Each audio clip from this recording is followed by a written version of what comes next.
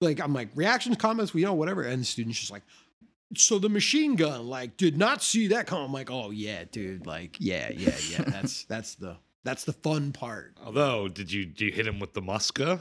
That gun was actually not invented when Django takes place. Yes, I actually did more research into it. You think Muscarello was wrong? No. He's not wrong, but it's complicated. Yeah, of course. It's certainly very complicated because it all depends on trying to situate actually when the movie takes place. Because I used to think it was immediately after the Civil War, but when he's in the cemetery, the gravestones all read like 1870s and 1880s. So if it's 1880s, feasibly, the Maxim gun, the first belt-fed machine gun, was 1884. Yeah. So feasibly, right? Or whatever. Now, I don't think that obviously the Italians, put that much thought into it. Certainly not. I think they wanted it to read as a Gatling gun. But, whatever. It's just a cheap-ass fucking movie prop that they, like, whittled together and they had on hand. And so my take on it to them was just like, yeah, now there's some people who would say it should be a Gatling gun, if anything. Yeah. And some people who would say, well, that still seems unrealistic that he would have it. And then some people who could make the argument that a Maxim gun was invented. And then I was like, and then you could just say to all those people, who cares? Shut up. Shut up. Who cares? It doesn't matter. Forget it. The policeman isn't there to create disorder. The policeman is there to preserve disorder. Gentlemen, get the thing straight once and for all. We clear the streets along this route, deploy our men, and create an impassable barrier. A gauntlet, if you will. He will have a chance. I challenge you to a duel. I'll tell you the truth, this guy's starting to get on my nerves. You want to crown them? They crown their ass. But they aren't who we thought they were. And we let them on the hot. It's hot out there. We all walk out there. Very, very, very hot. Open fire! Hello, friends. Welcome to The Gauntlet. I am one of your hosts, Eric Marsh, and with me, as always, Ryan Saunders and Andrew Stasiulis.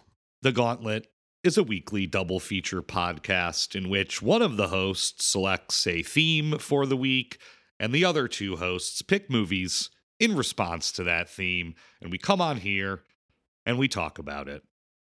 It is episode 134, and the topic was stealing, thieving, things of that nature. And as I said at the end of last episode, I've taught a heist films course the past few years, and I'm not teaching it right now, and I was just sort of missing a certain element of stealing in my life that I like, and so I asked the guys to bring me movies where people steal, not necessarily heist films or any kind of film, but just films where people steal stuff, and happy to report that's what we got this week. 2 movies where people steal things and a lot more.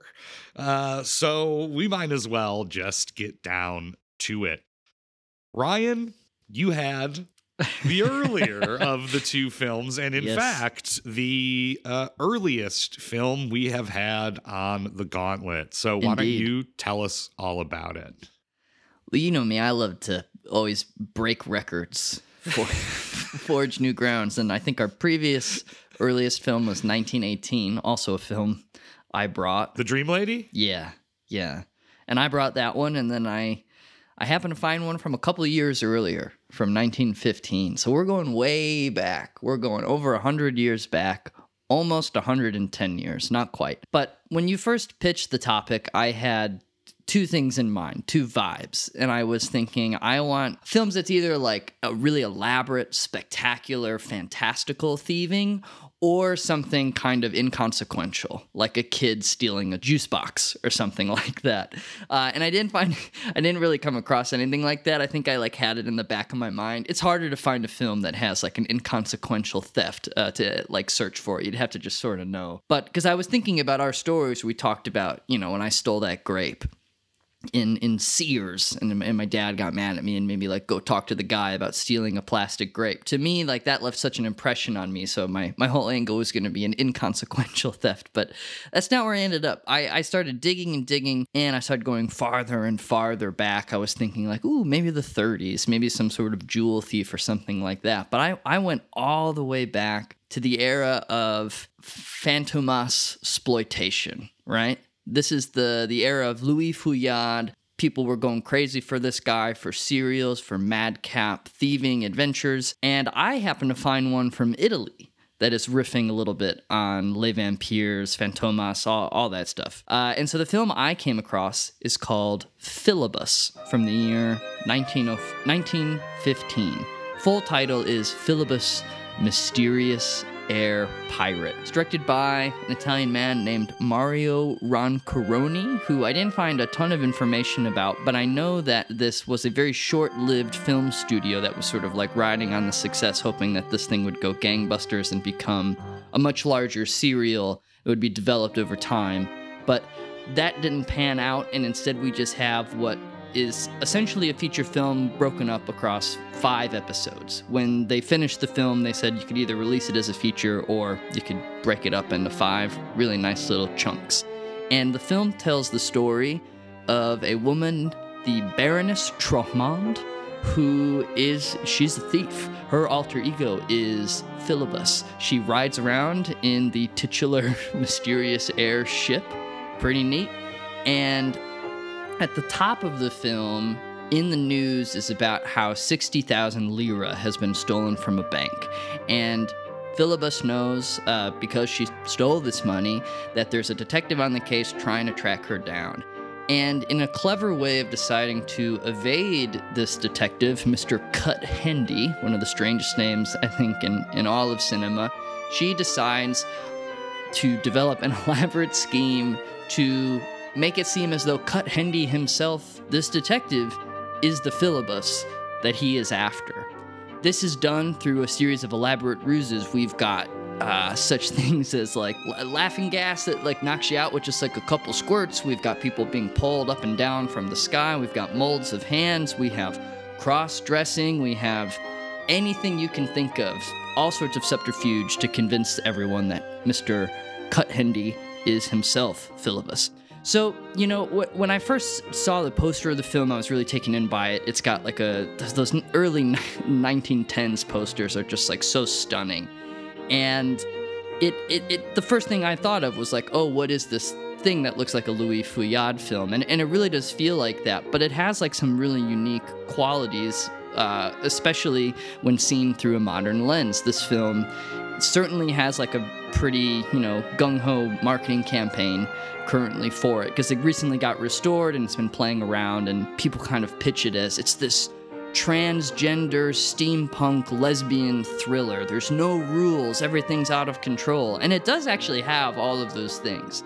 This is a film that isn't constrained by any types of censorship or rules about filmmaking, and that does bubble up to the surface. I mean, if I had one complaint about the film is that we do spend way too much time with Mr. Cut Hendy. I'd rather be having all my screen time being with Filibus, but it's got all of that, like Filibus does take on the appearance with male-coded dress wear and then is actively courting a woman, Leonora, and we have there's a little bit of a lesbian subplot there that, we'll talk about where it ends up, but these things are all peppered throughout, and yeah, it just feels really advanced, and it's always funny watching something this old with a modern lens and thinking about how contemporary it can still feel. And again, seeing anything over 100 years old always feels like a miracle, so I was both totally enamored with the fantastical quality and just having the privilege of being able to see something from so long ago. And yeah, I'm excited to chat about all the theming that occurs in it. So that's Filibus, the Mysterious Air Pirate from 1915. Thank you very much. Andy, why don't you tell us about what you flew in?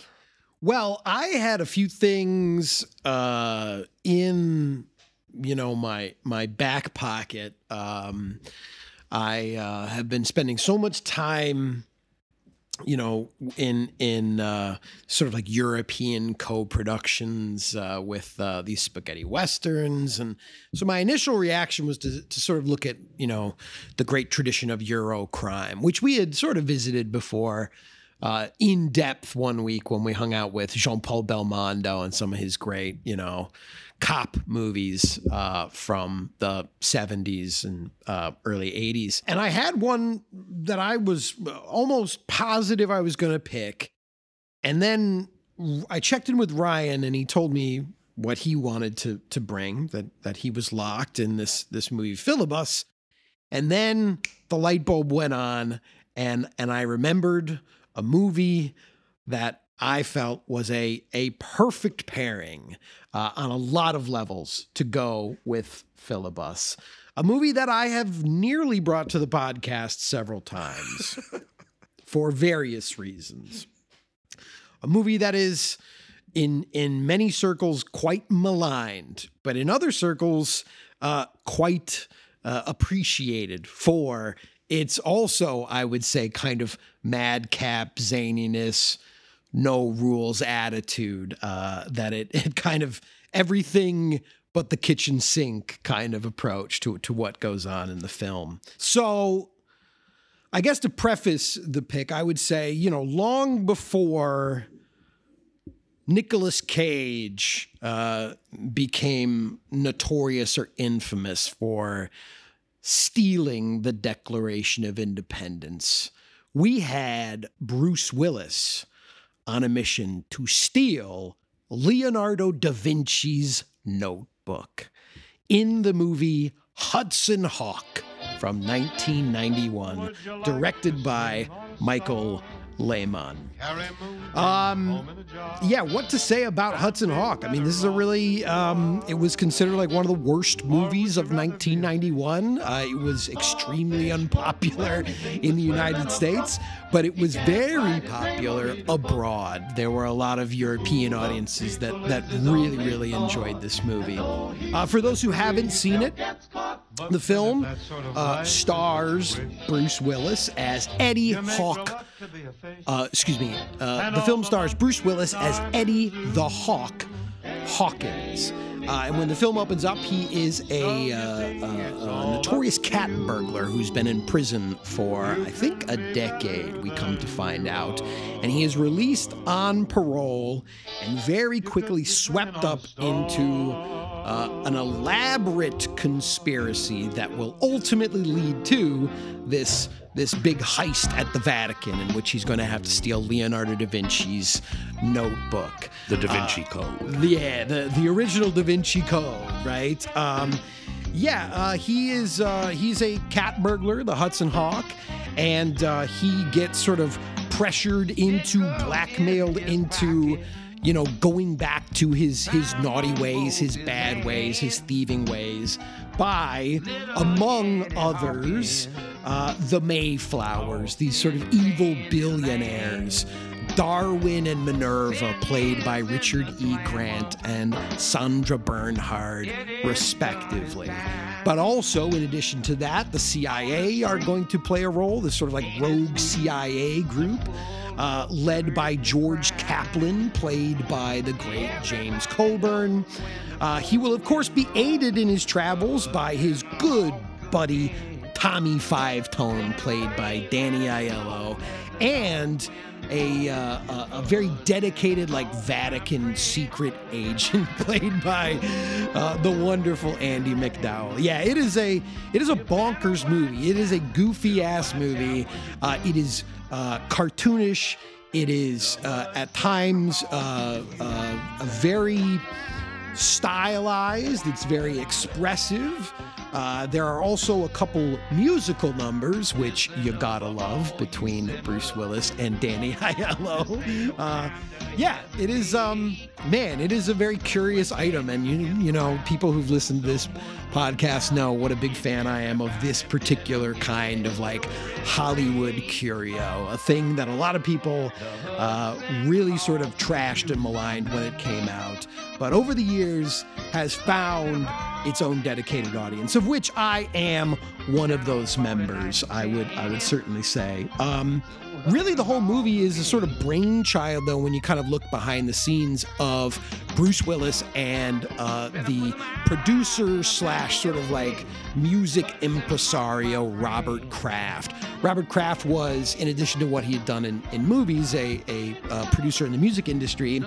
And prior to this film, he had produced both of Bruce Willis's pop blues albums from the late 1980s. The one that most people probably know of is the Return of Bruno. Yeah, with the big like number 7 hit, Respect Yourself. I mean, like, I just love the earnestness with which Bruce Willis at this point in time sort of tried to become like a star in everything. You know, he'd sort of conquered TV with Moonlighting. He had the massive hit of Die Hard that catapulted him now onto to movie screens, and then he just was like, you know, I can sing too, everybody. Yeah. And it's something to behold. Yeah, I mean, this is just on a certain level, a sort of vanity project. And again, I think people know that I like those kinds of things, at least exploring them, not even in the sense that, you know, they're amazing movies, but they really are, to me, like amazing projects to sort of witness and behold and experience at a certain point. And that, to me, is a lot of the fun with a movie like this. It is all over the place, folks, and I fully understand why people hate it, and I fully understand why people love it. It's you're going to be in either one or the other camp. That's for sure. So yeah, that is Hudson Hawk from 1991. Thank you very much. Well, where to begin? You know, ever since Edwin S. Porter dazzled audiences with his great train robbery, audiences worldwide have been fascinated with thievery, right? It's certainly something I think we're all sort of secretly fascinated with, you know, if not outright, and especially seeing it on screen. So it was fun to run the gamut this week from the very beginning to, the end of the goddamn 20th century. And I do appreciate the curated sort of structure of this week, because these films both belong to the same tradition, which is basically the sort of gentleman thief tradition, the sort of zany caper tradition, rather than the like proletarian heist sort of strain, the more gangster strain of films about stealing. And so they are definitely a pair in that sense, that they come from that like Arsène Lupin, Fantomas sort of tradition in their grandiosity, right? Yeah. There's nobody in Filibus that's hurting for some change. You know? Oh my God, dude. I was complaining to Kyle that like these guys don't even fucking have jobs, and they all like live in these huge chateaus on the largesse of Italian colonialism, you know? Yeah. Like, yeah. I mean, World War I is raging in the background too. Right. That's what I was thinking. Yeah. But Genoa looks fantastic, you know? Certainly does. It does. Yeah. I mean, wow. You know, like there's like a really funny moment when in order to trick Cut Hendy, they have to airlift him out of like one space and put him somewhere else so that he like, you know, gets confused about like what was happening when he was knocked out cold. And that was when it like really like fit into place for me, where I'm just thinking about how like all of these villas, like just stunning views. Like it's funny that he wakes up and, you know, he's so haunted, because you'd think he'd be relaxed with how just like fucking beautiful everything in Italy is in this movie. Like how could he have anything to worry about? Like they're just all so posh. There's one guy who gets kidnapped, and the second he's not kidnapped, he's just like ordering his butler to give him a cup of Joe, and he's like, where, you know? Yeah, he escapes this kidnapping, and his first instinct is to go put on his like silk smoking jacket and like read the morning papers with an espresso. He doesn't go to the police station. Yeah, it's so yes, there's that aristocratic strain, in there of the whole endeavor. And I guess like one of the things that maybe I feel like to me doesn't really work in Hudson Hawk is what they're doing is kind of interesting because they're trying to make Hudson Hawk this like proletarian hero. He's just this guy from New Jersey. He's not even that smart. He just sort of like gets the job done, and it's not he's very cool. Yeah, like he gets by on style basically, and is not, this rich guy, this aristocrat, right? He's more of a positioned as this working class hero, but then he's injected into this like art world, high class sort of like billionaire government Vatican plot that is just, people who have nothing better to do than just ruin other people's lives, Well, and I was going to say that's another reason why I was sort of like, there's actually a lot of connections between these two movies on certain levels, and like he is also kidnapped at a certain point. Oh, right. That's what I was gonna say. Wakes up in Rome in a beautiful apartment and is equally untroubled by suddenly stepping out and looking at the Colosseum outside of his window after being in New Jersey probably a few hours before that. But yeah, it's also a film that features some Dante Spinotti cinematography, and Rome looks gorgeous as well. We've got a lot of sort of lush visuals. Yeah, but I do hear what you're saying. I mean, like, there's a lot of, look, there's so many pieces stuffed into this movie coming from so many different angles. And I think that's also because you have so many different creative visions and voices that each are, I think, great on their own, but coming together into something that is like so messy as this, you really do start to see why I think a lot of people just scratch their head. I mean, you got a screenplay by Stephen E. D'Souza. Yeah, big time, You got Michael Lehman, who before this had directed, Heathers. Yeah. Which was even, again, like not a successful film on its first release, but a huge cult hit that had a massive following. I mean, still to this day, the Spinotti cinematography. And then Bruce Willis being like, can I do a couple songs, with Danny Aiello? Can we get that going on here? I mean, man, it's just like all over the place. And like, I think that's part of it is that he is this sort of just like, very fake character. Yeah. But everybody's very fake in this movie. And I think that's why it's clicked and connected for me over the years, because I pick up more, I think, on, after having seen it a couple times, the idea that actually this thing is a big send up. And, they are having a lot of fun. Now, just because they have a lot of fun doesn't mean it's a great movie, right? But I think I've come to appreciate some of that a little bit more over the years. But yeah, again, if the idea of a sort of like mugging, smug, cool Bruce Willis wearing a fedora is not your cup of tea, then yes, you will find Hudson Hawk to be a very problematic experience for sure. Well, I could shed some light on that experience. And I think you're getting at something that wasn't quite clear to me why I hated this movie so much. And I did go in like wanting to like it. I was excited when you picked it because I knew about its reputation as this maligned thing that has like a big following that's sort of developed over the years. It's got this weird anarchic spirit. And I mean, I'm kind of Bruce Willis apathetic. I've never had a problem with the guy, but I hated this movie so much that I like don't know if I could watch him again, like for a few years. There's something about this. Damn, harsh.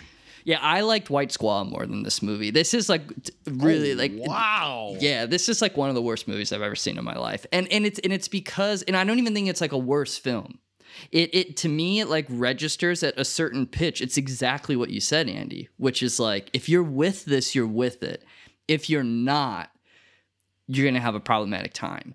And it was so clear, like very, very early on, where I'm like, is this how they're going to talk the whole time? Like, is this what the performances are going to be like? This kind of broad very sanitized Hollywood style of acting mixed with this quote unquote like witty fedora wearing banter that is supposed to present itself as being anarchic. And I think you mentioning Marsh too, that like he's supposed to maybe be like not necessarily a proletarian hero, but someone that gets thrown into this world of billionaires. It's like rendered so flat for me the whole time because it feels like this big in-joke from a bunch of like Hollywood elite or something, where I never buy that about him. Like I wish this film, even like you said, Andy, it's like this whole thing is this fascinating paradox because it's a mess, but it's also not a mess. It's too clean. It has like no anarchic spirit or edge to me. To me, it just feels like a 90s Hollywood film.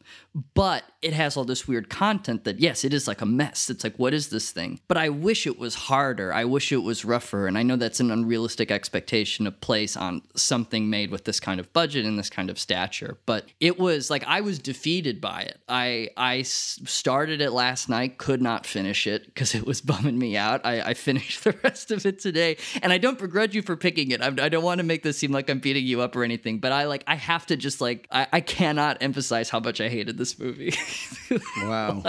like I'm of the camp of the original critics that were just like, this is boring, this sucks, like Bruce Willis is smug. Yeah, I don't know. I mean, again, I guess I understand that. But, for me, I think because it's so dumb and because it's so bad, I love it. Like I'm in the opposite camp, Sure. Because it's like, I don't think that they set about with that mission of sort of trying to be like the way you've kind of categorized it is sort of like this like very standard kind of like Hollywood action movie. Like I think in many respects they're also like trying to sort of like make fun of that kind of movie. Sure. And I think you do see that in those, especially in some of the performances, which again, I fully understand can be sort of like grating for some people, especially when you look at some of the personalities involved. I mean, Sandra Bernhard was a very polarizing figure for a lot of people.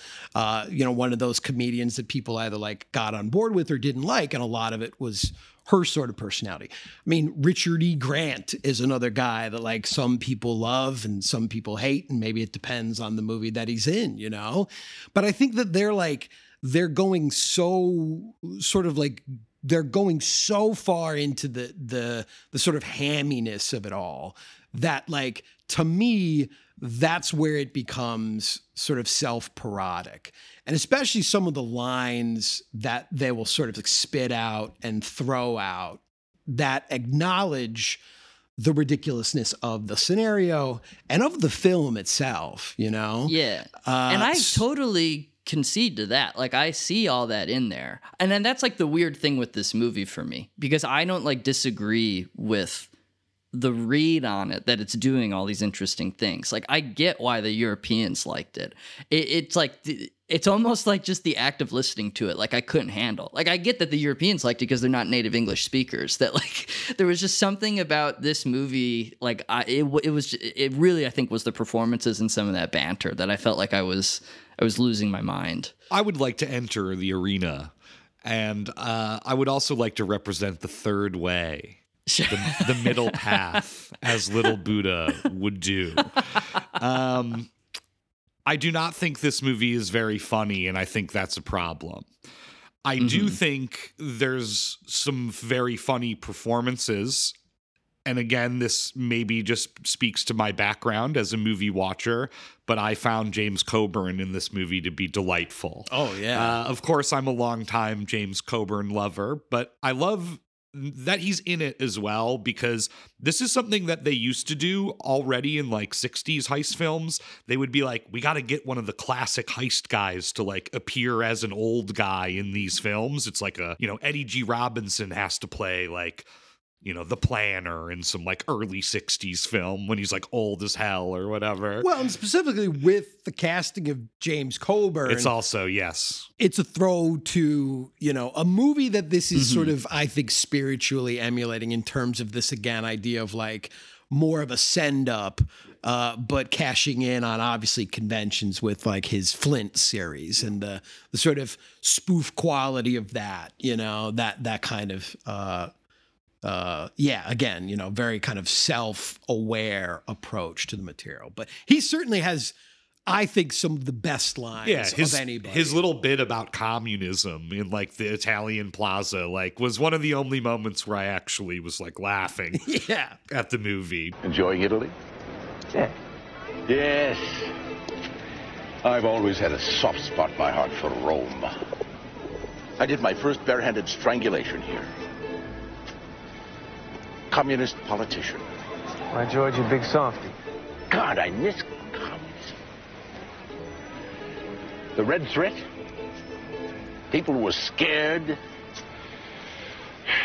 The agency had some respect, and I got laid every night.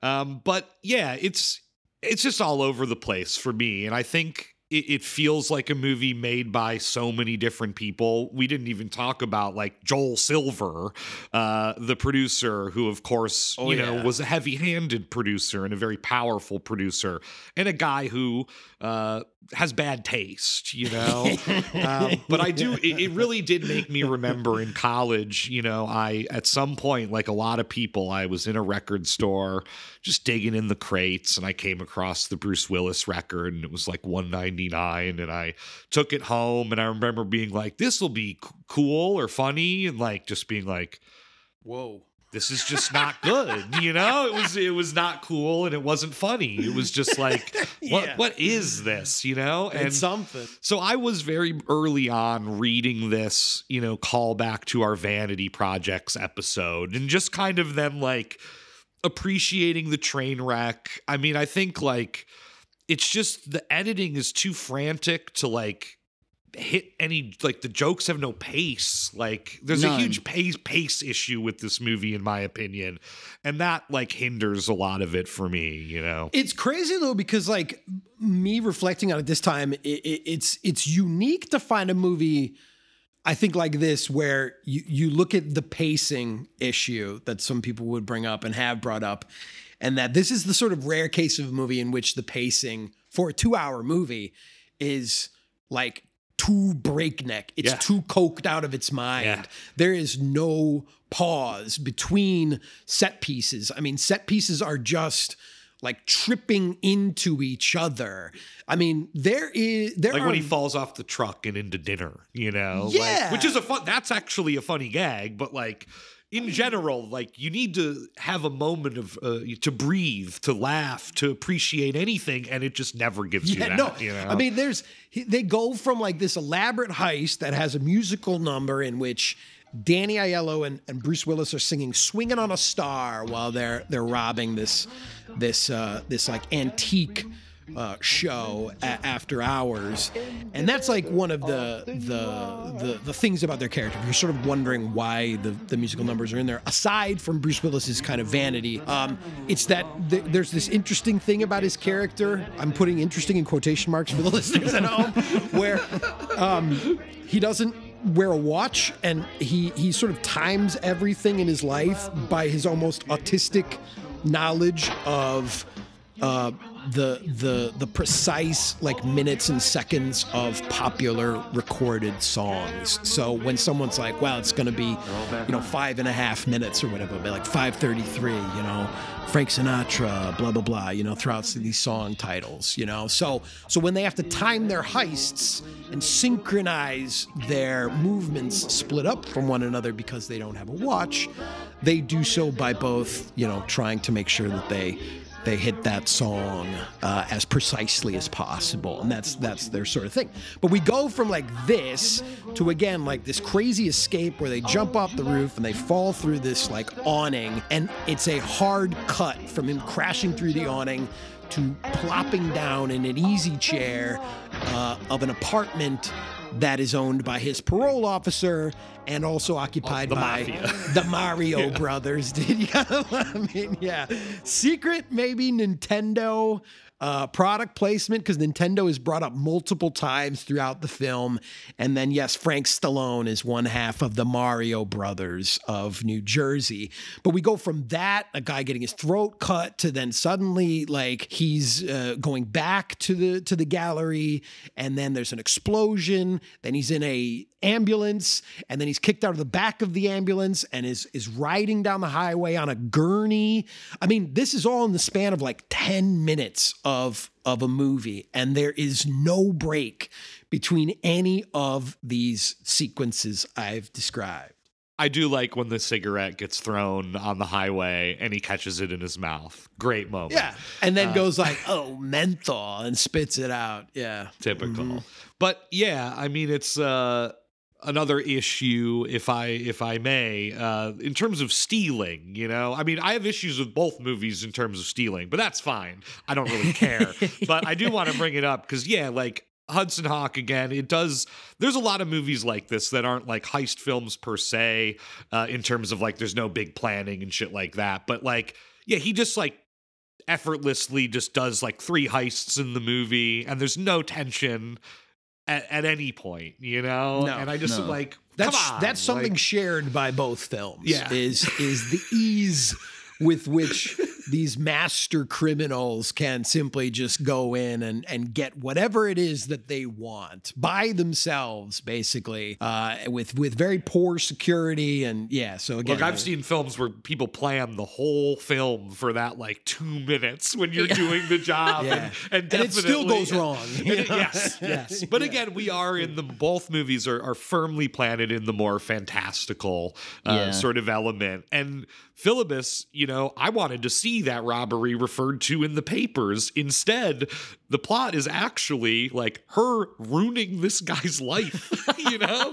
And there is, of course, a part where, you know, she goes in and steals these diamonds from the Egyptian the diamond cats. eyeballs. The big time like Oriental display in Leo's house. I mean, these guys, again, they're plundering Africa and just putting it in their chateaus. But yeah, like the ease with which, you know, she just moves in and out is awesome because, of course, yes, she's a master criminal. But yeah, we've got that sort of commonality between these films. Totally. Yeah, I mean, in both cases, right, they're just the best. And that's never called into question. That's like the base level understanding of both of these thieves. Like, they are the best. Yeah, as much so in Hudson Hawk because he doesn't want to be a thief anymore, and he keeps finding himself being forced to go and steal again because he is the best. And I think like that is a fun little bit there, because even in Filibus, there is never that tension of, is she going to successfully steal those diamonds? I thought the central tension of that movie was, is she ever really going to convince Cut Hendy that he is Filibus? Like, she's so good at it that I'm like, is this going to end with him? Almost breaks his like, brain, dude. yeah, I honestly thought that like a viable path like for the film was going to be Cut Hendy like in an institution, like thinking that he's such an honest citizen that he's like, you have to lock me up because clearly I don't have control over myself. Because at first he thinks it might be like sleepwalking or something. If this had been like a German film, that's how it would have ended. You know, if it was not Italian and German, for sure. Yeah, when you said earlier, Ryan, that you wanted to spend all your time with Filibus, I got to slightly disagree because this guy was cracking me up just in his pantomime of like having his mind blown repeatedly, like scene after scene. He's just like, you know, the veins in his head are like popping. He's like grabbing his hair, you know. He was cracking me up with just like how, you know, he was put through the ringer by Filibus. Let's be honest. He's sweating in that starched collar. I mean, and again, too, it's like, if she is like Hudson Hawk, just this sort of like perfect, the best, thief, he is the worst detective in the world, even though the title says he's like the greatest detective, right? I mean, he is absolutely like horrible at his ability to detect anything. And certainly the elaborate scheme that she's running on him, I mean, yes, that would trouble certain people, but like, I feel like there were multiple times where he could have done something other than what he was doing, which was being incredibly passive until he was dragged in front of the magistrate. And they were like, dude, everything points to you. And he's like, it does look bad. You know? I mean, he gave them basically like his gentleman's honor that he would either clear his name or accept his fate. I mean, Because you could honestly, it's open-ended enough where you could read it that she's never actually afraid that he's going to catch her, even if she did leave him alone, but that she's using this opportunity just to fuck with him. Yeah. Because she knows he's so gullible for it. It's like, oh, this guy's going to try and come after me. Like, I'm going to literally turn his life upside down and ruin his mental health. And she's secure in knowing that even if she gets busted, she has multiple layers of identity. And that's exactly what happens. She's unmasked as the Baron, but that's just simply another disguise. You know, no one knows she's the Baroness. So if she even is the Baroness, you know, if that's another fiction, it's unclear to me in that sense. Yeah, it feels like it to me. This is one of those movies, too, where there's so much that happens outside of it just because it's got crazy world building that's sort of taken for granted that I always wonder, like, how she got where she is. Because, yeah, she's, like we said, she's not a proletarian hero. Like, her airship is just full of these male minions, these like hunky dudes that just like do her bidding, and I would love her to beefy chauffeur. Yeah, I wanted it'd be so nice to get like backstory about the hiring process, how she found these guys, hired them to work on her airship, how they were trained, who was like handling the personnel. Well, you know what, Ryan, it's really all building towards Dr. Mabuza, because you do actually like get that eventually, and I think, you know, Fantomas and Filibus and all that stuff in the tens is all building up to that Mabuza moment, the ultimate, you know, epic of this kind of thing. Yeah. Spies and disguises and stealing and coked out minions, you know? Yeah. And people going insane, literally. Mm-hmm. Absolutely. Yeah, very true. Yeah, I mean, it almost feels like a coked out vision itself. I mean, just the airship looks wild every time we see it. I saw a funny note that when the film came out, critics complained that the special effects were bad, which I think is like extremely funny to think about, that people in 1915 saw this like, this looks like shit. Come on. Aren't you guys seeing movies for the first time? Like, you know, like 10 years ago, you thought that train was going to like run it. Well, 20 years ago, you thought that train was going to like, dude, they're cynical and jaded now, you know, they've seen Cabiria, you know, they've seen Griffith. This is right. You know? Yeah, I mean, they've seen, you know, Méliès. I mean, already just a few years before this, going to and from the moon. Went to the goddamn moon. Yeah. But it makes you think, you know? I mean, again, you know, obviously conceding to the messy sort of like central presences of Hudson Hawk, I think it is, again, for what it is, on that level, on a technical level, it's got some really amazing like effects work and stunt work throughout it. I mean, this movie like looks great to me. All the sort of, yes, I guess steampunk elements as well, because we get this whole prologue in Da Vinci's studio, and the production design, they clearly spent a lot of that budget in just sort of like building all those contraptions and that whole world. The machine itself, which we didn't really get into for those who don't know, the whole thing that the Mayflowers are really trying to go after is apparently established in this prologue that Leonardo da Vinci had amongst all of his other things that he's doing, and we get this whole prologue where we see all of the stuff, you know, the flying machine. We see him painting the Mona Lisa.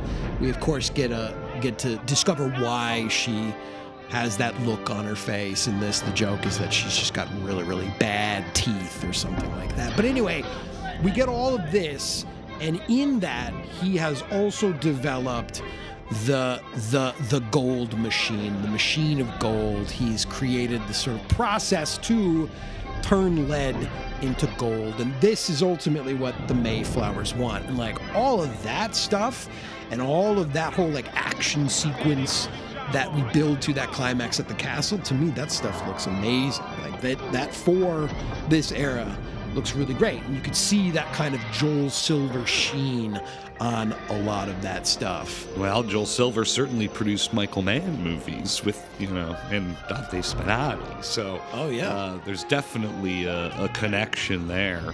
I had forgotten about the bad teeth Mona Lisa, and it just got me thinking about it. Like, I think this movie has so much like really, really ugly humor, like really like stomach churning, nasty shit that like was getting to me. I mean, it's really early on when he says something like, I think they're talking about community service. He's like, yeah, that's what I want to do. Teach a handicap how to yodel. And I was like, what the fuck are we watching? Like, what is this? Like, I think it's stupid when D'Souza. Yeah, like I think it's stupid when he says things like, "Oh, slurp my butt," but like it's like kind of funny. It's like whatever. This is stupid. This is dumb. But then you've got like you got the big beefy evil henchman, and like the joke is they're trying to figure out what their next move's going to be, and he's like, "Oh, you want me to go in there and rape him?" And then I'm just, I don't know, to so much of it, like there's just so much to me that like isn't even like even if I try to place myself in 1990, I'm just like, what? This is not funny. Like what? This is like so mean-spirited and ugly and hateful and misanthropic. Like I think you're going a little far with that personally. I mean, well, look again. I'm going to split the difference because I found the first 30 minutes of this movie kind of tough. Least of all because there are like at least 15 homophobic jokes in the first 20 minutes. Nonstop. Yeah. It is just like in Tough Guys when you get out of prison and they just go like, everything's gay now. And they make that joke over and over and over again. And then it just disappears because Danny Aiello's not in the movie anymore for like an hour. Sure. Which is, I mean, again, though, it's like that's Hollywood of the era in many respects. It's no excuse. No, like, it's certainly. Look, it's fucking Filibus.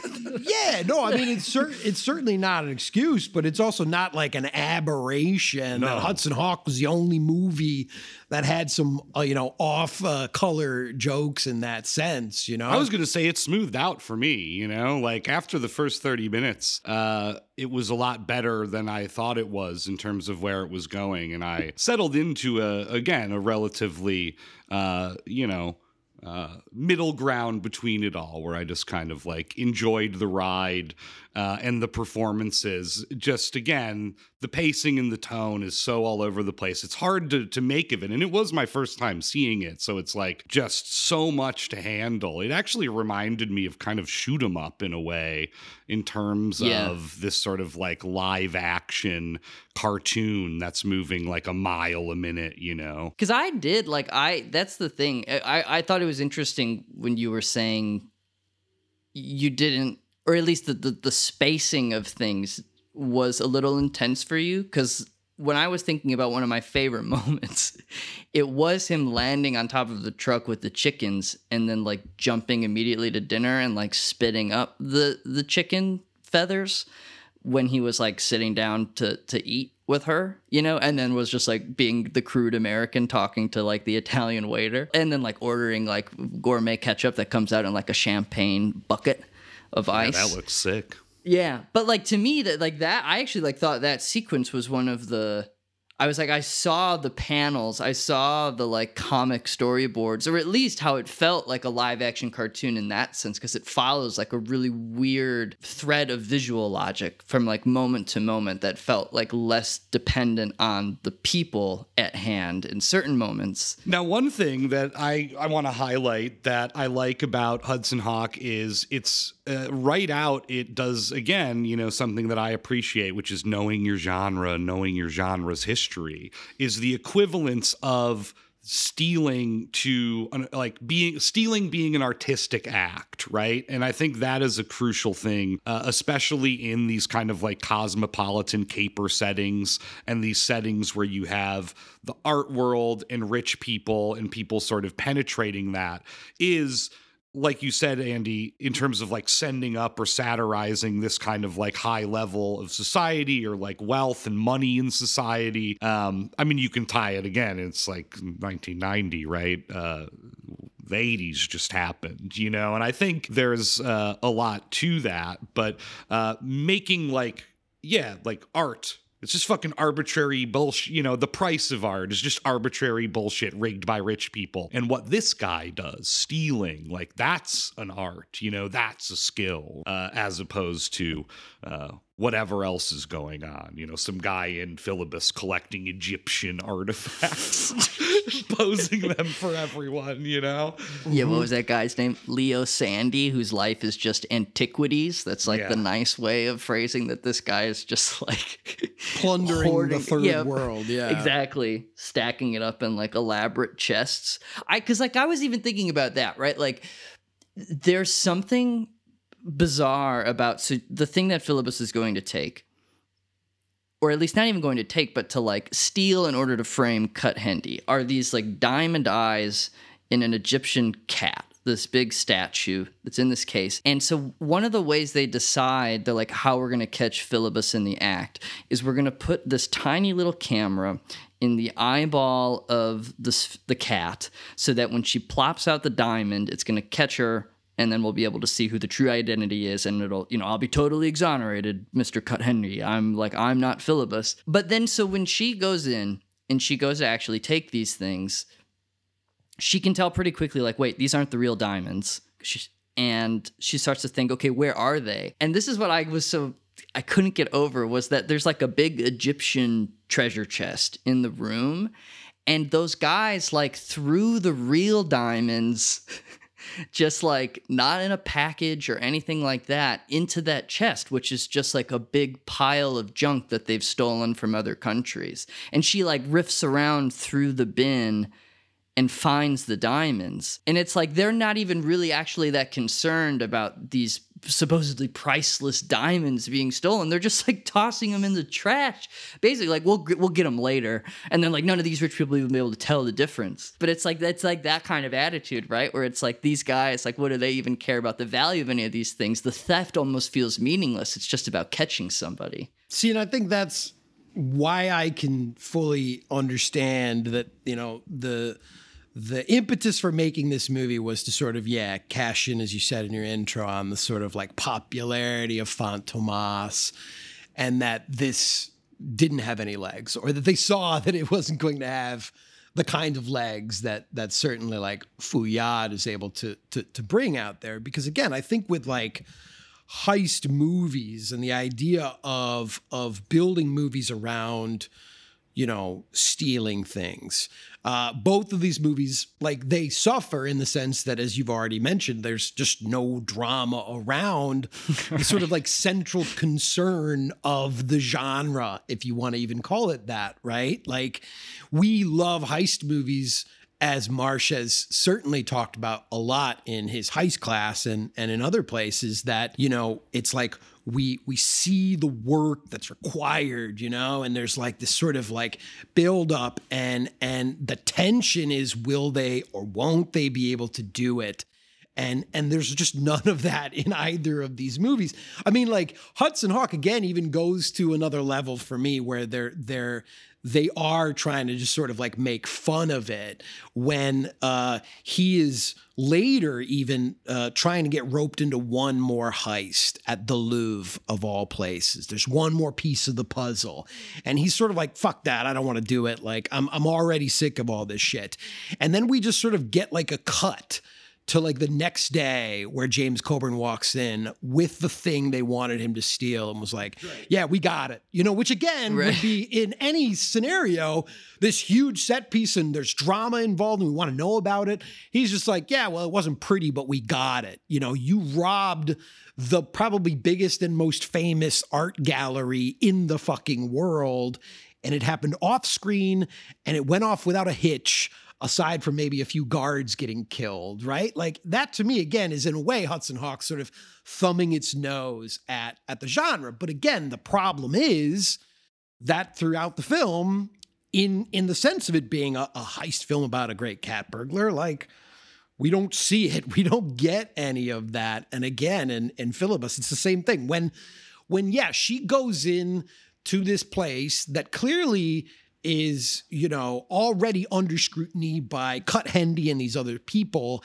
and there's not even a single guard posted anywhere near the Egyptian cat with the diamond eyes is mind-blowing. And the fact that Cut Hendy, knowing she was going to come and steal it because she left a note announcing that she was going to do it that evening, didn't decide to up security. And his biggest plan was, as you said, well, I'm just going to remove the real diamonds and put fake ones here. But I guess I'll just put the real diamonds just in the chest next to it for her to just take. Not in like a private lockbox that I have under my bed, hidden from everyone else. It's not like, couldn't this guy afford more? I mean, it's not like, he was short on cash to be able to afford more security guards to like hang out in that room or something. I mean, right. And again, I think that in the same way that we're sort of talking about how audiences were like looking at this and kind of been like, the special effects kind of suck, for 1950. I wouldn't be surprised if there were a lot of audiences who were just kind of like, well, this ain't no Fantomas, and I've seen Fantomas, right. Like that's drama, that's excitement. And even if it is, still like crude in the long lineage of heist films and where they would certainly go, I think even by probably 1915 standards, people are like, it's not much, But again, I think she's just gaslighting this guy. Right, it should have been called Gaslight. It's true, yeah. As a result, though, right, this movie has this more modern appeal to it because, again, it's not about the heist. That's not why this movie is a sort of remarkable object. It's all those other things that you mentioned, a pre-code film before they even had any idea of what that would mean in the world of cinema that just, has so many progressive sort of depictions of people and especially women. I mean, yes, this is a very badass film in retrospect because of who she is, not because of what she does. That just sprays people with the sedative sprayer. yeah. That confused me too, because when they do one of Cut Hendy's like ways of getting just like being safe is that later in the film, after he realizes her little sedative sprayer like knocked him out so many times, he stuffs cloth up his nose, and then so she's like spraying it, and he's like, you could still see him taking like big open mouth breaths, like as if that gas like only works in his nose or whatever. But yeah, no, Andy, I mean, I completely agree. It's interesting. She's also not wearing a respirator. Yeah, she's just like immune. Yeah, totally. There is something like there's something about these two films about when it feels like something real is happening, how it's so startling because they're both so fantastical. And like in Hudson Hawk, it was that moment you were talking about, Andy, with James Coburn being like, oh, we just took care of it. Like we robbed the Louvre ourselves. And the way it's presented, it feels as though it was like a terrorist attack, that it was something really, really scary. He's like, well, yeah, if you hadn't done, if you had just been a gentleman about all of this and played ball, like we wouldn't have had all these dead security guards. It's like, it wasn't pretty. And you feel it. You're like, whoa. This feels like how it would actually happen in real life, because it's like, yeah, these gentlemen thieves, it's fantasy. But then there's James Coburn being like, yeah, well, we took care of it like the hard way. Yeah. And then at the same time in Filibus, it's weird how real the scene feels. I mean, again, it's like a single shot, but the scene when she's courting Leonora, when she's, cross-dressing as the Baron, for so much of the film that's so fantastical with this goofy little airship, because it really feels like they were thinking, okay, this is Fantomas and we'll throw an airship in here to spice it up. It's really that moment that, yeah, I mean, with the contemporary eyes, it's hard not to feel like as though something real is happening. I mean, I certainly think the marketing of this film is almost purposefully overblown just to convince people to see a silent film from 1915, but like it's there. Which surprised me. There's one thing I wanted to bring up that I read in a Richard Brody piece about watching Hudson Hawk for the first time in 2017, and he had never seen it, and he was like, "I'm going to give this a shot," And it is a very thoughtful write-up, and he has issues with it, but he does really appreciate its inventiveness, and he said something that really stuck with me, that I think honed in on something that I couldn't pinpoint when I was watching it. And he said, the film, sort of is victim of all these sort of influences, like you said, Andy. I even read they had 80 script versions because it kept getting rewritten. It doesn't surprise me, because there's chunks of all of those in the movie. Yeah. And Brody said, he's like, the musical idea is good, but it seems like Lehman got cold feet with it. And so it feels like an anomaly instead of a motif or something that's more tightly woven in. And Brody was like, I want more musical numbers in this film and it to be more fantastical. And I was like, oh, that's a really interesting perspective. Yeah. I think honestly, to me, it's that is the ultimate sort of, mortal wound of the film, as we've been describing. It's always fun for me to see movies, especially Hollywood movies, that get budgets that are shooting for the moon in, I think, interesting directions and interesting ways, but with all of the competing creative visions and perhaps also anxieties and insecurities about what ultimately they were trying to make, the movie falls apart because, as we've discussed, it's it goes over here and it gets right up to the line, and then it just kind of shifts gears 90 degrees, hard cut to a new scene, new characters, and a new set of antagonists, or a new tone, or whatever. And it has zany, cartoonish comedy, but then it also has some sequences that are incredibly bloody and violent. Yeah, I almost forgot that people fucking explode in this movie. Yeah, people explode. You see body parts flying around.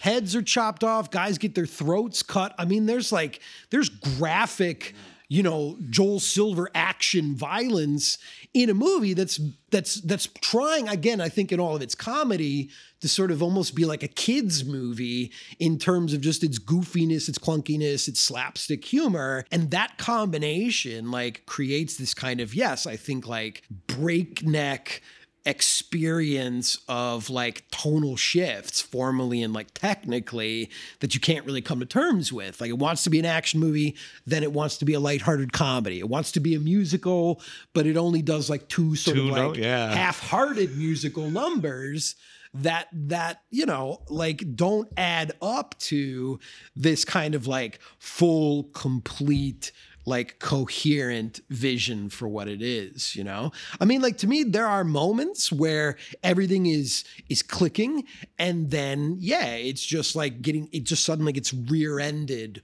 by another choice that, on its own might have been great, but in now this sequence they're building, it does start to just weigh on you, all of those things.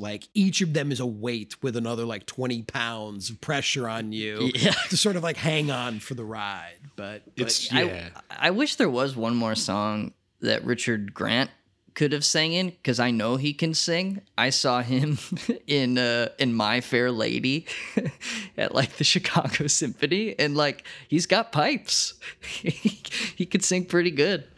Oh yeah. Yeah. I mean, I think he's great though, as again, a guy who I think understands the, again, parodic element of the villain that he's playing. What can I tell you? I'm the villain.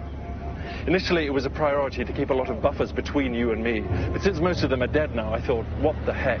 He is so over the top as I'm the Bond villain, I'm the insane billionaire. The look in his eyes, the leaping up on tables, the physicality that he brings to that role.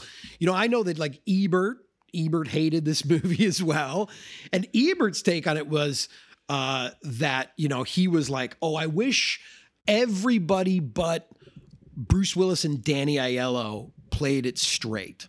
That was his thing. I think the movie would have been better if everybody played it straight. And I think, honestly, it would have been an infinitesimally worse film, even if everyone toned down their performances and played it straight. I think then you would have something that was much more typical Hollywood, you know? We have the smuggy, jokey hero, and then all of these like dramatic performances or straight characters around him. I think you would have felt even more like this isn't funny. I think that it is not a smart comedy by any stretch of the imagination. But to me, what humor I can derive from it is that everyone is a fucking cartoon character in it. You know, again, in my 10-year-old brain, I can appreciate that. Dude, the guy that cracks me up probably more than anybody is Butterfinger, the strong sort of CIA henchman who is just a total klutz and an idiot. And yes, he has a very unfortunate line there, but like I laughed out loud when they're sitting at this cafe in Italy and his character's just the dumb, strong guy and he's missing a fucking tooth. I guess like Bruce Willis knocked out his tooth. He's eating like a probably like 4 foot long baguette covered in butter that he's sort of broken in half and is just eating. Read my lips. Steak burger. French fries. It's French. You gotta have French fries. Actually, it's Italy, Butterfinger. She said as if it made a difference. And then as he looks at Bruce Willis and Andie MacDowell having their sort of like romantic comedy scene, he smiles. To be in Paris and in love. And like, that is so fucking dumb and funny to me in that situation. Like, that's the kind of like childish humor that I think like gets kind of swallowed up by, I think, some of those other moments that we've certainly described that are just like, whoa, that's a little... It's just overstuffed. There is like, you know, to their credit in that Hollywood way, there's a joke a second. It's just that a lot of the jokes aren't good. And a lot of the good jokes get buried or get rushed over. Yeah. Because I think about like Heathers, which is a movie I love. And this movie has one of, you know, the writer of Heathers as one of the co-writers, and it's got Lehman as the director. And what Heathers does so well is it picks its tone and then like sustains it. Yeah. And it's a crazy tone. And a lot of people don't like Heathers, but like it's a you know, a tightrope walk on that tone throughout all of Heathers. Yeah. And like I imagine a version of this movie that like nails it all the way through, but unfortunately, you got Joel Silver, you got Bruce Willis as the producer and story idea. You got Stephen E. D'Souza shoved in there with the guy that wrote Heathers, and like I doubt that those two dudes were ever in the same room writing this thing, right? You know, and you could see the sections that Stephen E. D'Souza wrote, and you could see the sections that Daniel Waters wrote, and yeah, they don't gel, But I guess for me, like I always try to like, you know, again, I think like look for those sort of like those breaks in the clouds in some of those situations that are there. But yeah, it's hard. It is hard. I mean, I actually think that Special Agent Ebert was onto something. I didn't read his piece, but I think he's got it backwards. Because I think that's interesting how you said he thought that everyone should have been playing it straight except for Bruce and Danny. I totally disagree. What it should have been was that Bruce and Danny are playing it straight and everyone else was operating at the same pitch. Because it was the two of them, like, that was when the movie was at its worst for me. Because I really couldn't stand Bruce Willis in it. And I think if he had not been as irreverent and instead was reacting to all the irreverence around him, it could have created an interesting dynamic. Because then to me, at least, that tone, I could see it being sustained if it was like a little more balanced out. So I don't, I think Ebert has it totally wrong, but I think he's onto something. Because I do see a version of this where like Bruce is befuddled. He's this great thief, but he's totally befuddled at the way that everyone is acting around him, and he's trying to work his way through it. Yeah, he is again like a sort of divided character, because there are moments where he's reacting to the craziness as a, quote, you know, normal person should react to that kind of craziness, you know, right. Especially with Sandra Bernhard and her dog and all of her antics. But then he's also got to have his cake. Yeah, they are. And look, I mean, like, And look, I mean, Danny Aiello, who I absolutely love, like, I guess something that I do appreciate about this is, yes, this was a total disaster for everybody involved, but Danny Aiello looks genuinely like he is having the time of his life. And I think on a certain level, he probably saw this as, I'm getting to go to on a vacation to Italy. I'm making some dumb movie. I get to sing. I get to dance a little bit. I get all this stuff because like he genuinely seems like he is just like laughing at the absurdity of not just the events, but the movie itself. And I tend to sort of try to maybe, I guess, project that onto him and appreciate that for him. Like, hey, you got a good vacation, a good Italian boy got to go to Italy and hang out, and you got to be in some sort of throwaway thing, and I'm sure you got paid handsomely for it. Maybe he got to visit the set of Filibus while he was in Italy, you know? Sure, yeah. Famously Danny Aiello's favorite movie. Yeah, well, as an Italian, he's probably seen all the great old Italian films. No, I liked J-Rose. He didn't. It's more of like a uncharacteristically just descriptive for him. He just kind of describes the movie. He calls it a bizarre throwback to the 60s subgenre of farcical James Bond spin-offs, and then concludes, it doesn't have the polish of Indiana Jones, but they keep it moving with a lot of good stunts, you know? That's a great way to sum up the movie. It really is. Do you know what I think was the biggest tease of Filibus, and I keep thinking back on it, something I really wish they had showed us, was the photo that tiny little camera takes from within the cat. Yeah. Because Filibus's idea... Are you sure we don't see it? Maybe I hallucinated, yeah. No, I mean, we see him develop the photo. Oh, right, just like looks through the thing. Yeah, because that's the thing is, so his Cut Hendy's plan is, okay, I'm going to put this little tiny camera in there, and then it'll trigger a device that when the eyeball pops out, we'll photograph it, we'll know who Filibus is. He's gassed in the other room when Filibus is there to steal the eye, but she senses something's off, and I think she just sort of pieces it together in her head.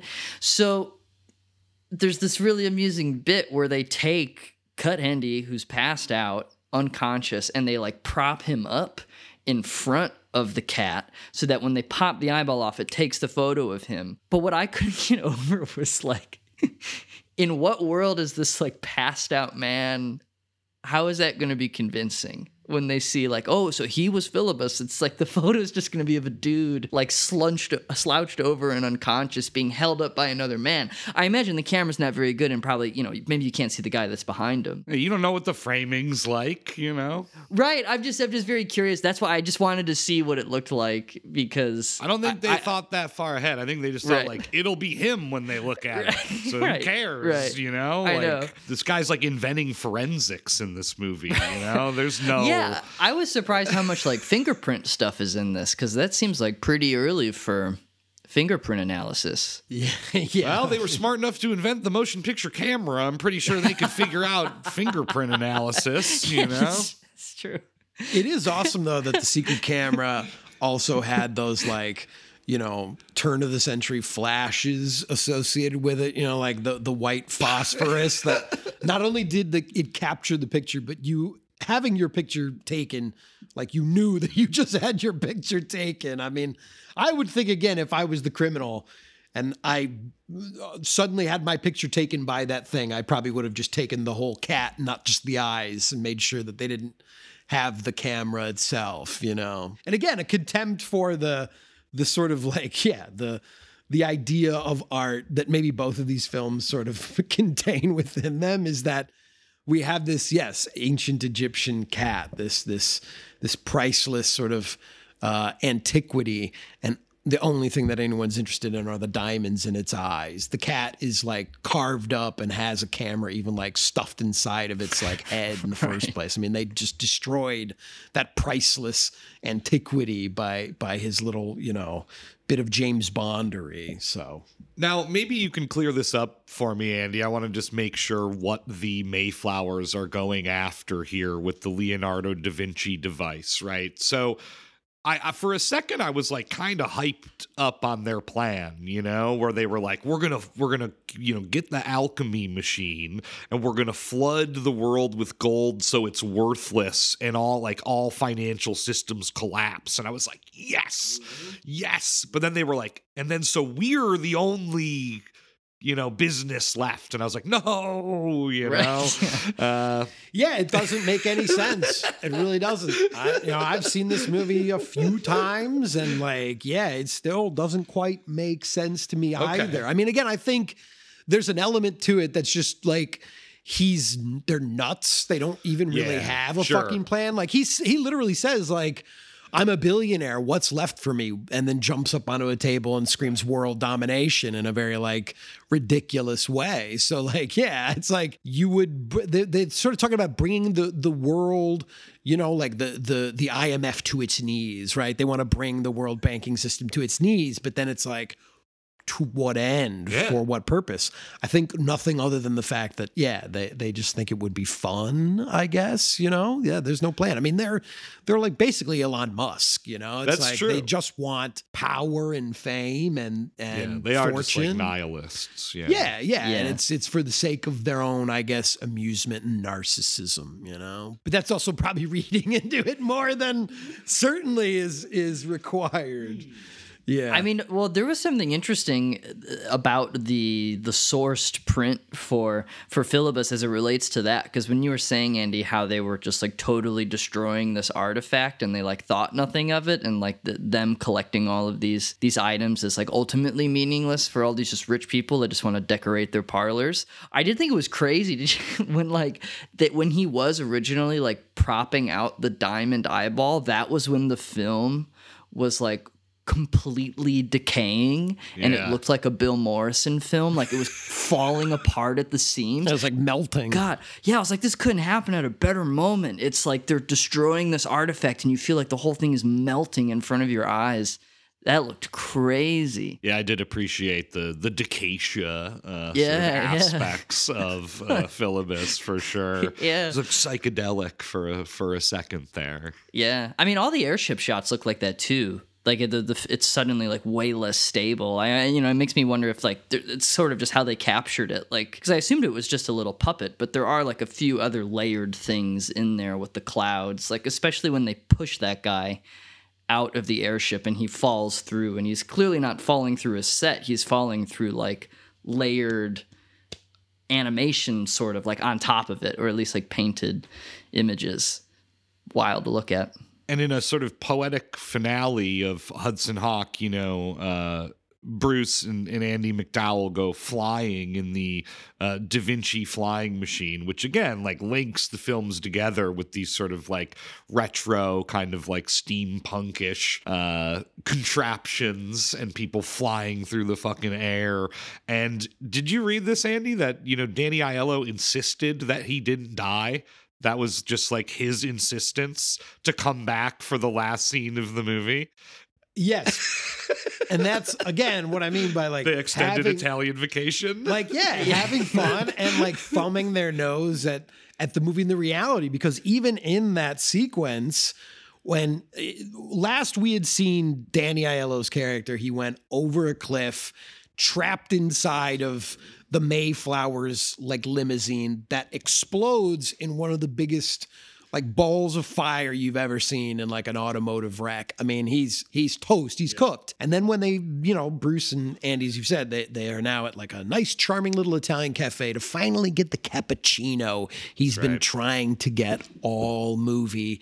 Danny Aiello just magically shows up, and the dialogue where they're wait, but did you? And he's like, yeah, who cares? He's just basically saying yeah, sure, let's just run with it. Let's go with it. And they just have this big, stupid, goofy, laughy moment that to me, again, is just kind of saying yeah, aren't all movies stupid? Aren't all movies like this fucking stupid, where characters miraculously fucking just survive something they shouldn't survive, Again, I think it's it's hard to get all the way there. And it probably doesn't fully read for some people, but as a Hudson Hawk apologist and somebody who's seen the movie a few times, I think you can pick up on some of like those wavelengths of what they were trying to get at, you know, and whether it hits or lands. Like, yeah, that's another one of those like total sort of, you know, self-aware moments that certainly probably wasn't you know, a Stephen E. D'Souza decision. It was clearly Danny Aiello being like, who gives a fuck? Look at the movie we've made, right? I'm just going to show back up. Why not? That did have my favorite line in the movie there at the end when it's him and Andy walking away. And then they say like, oh, I wish Tommy was here. And then he sees Tommy alive and he goes, no way. And she's like, that's not a very nice thing to say. Yeah, I thought that was kind of funny. Stupid. Was Andie MacDowell ever in any like screwball comedies?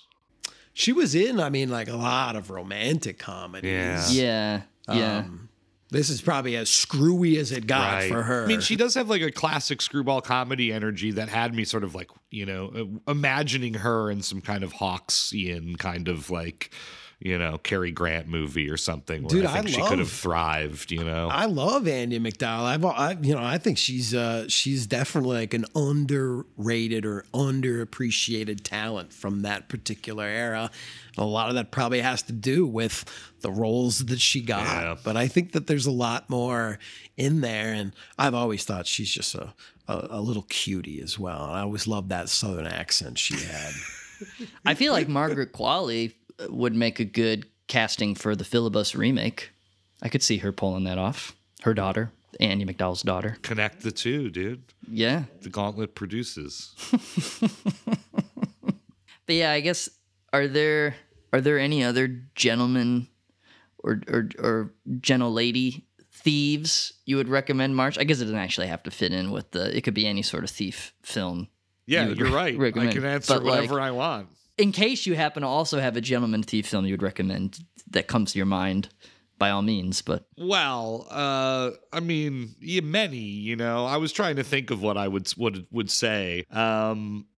I'm going to recommend a James Coburn movie that no one has seen. There's a 60s film that's a sort of cosmopolitan caper called Dead Heat on a Merry-Go-Round. And it involves Coburn and like secret agencies, and he pulls off a heist at an airport.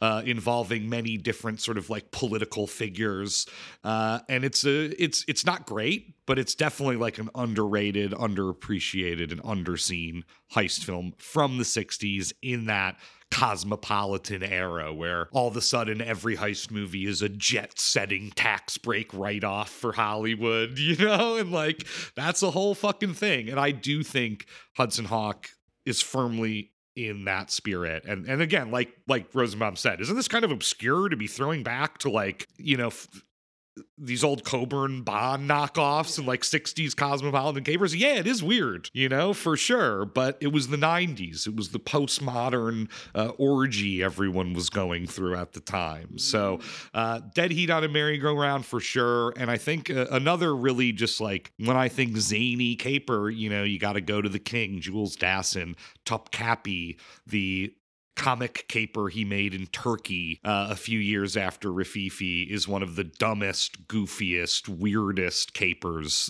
you'll ever see. And I can see, like Hudson Hawk, like you may not like it because its tone is weird. All over the place. Yeah. It is a chaotic film, but it's got a lot of really good jokes about the Turkish deep state, and I appreciate that for sure. So, hell yeah.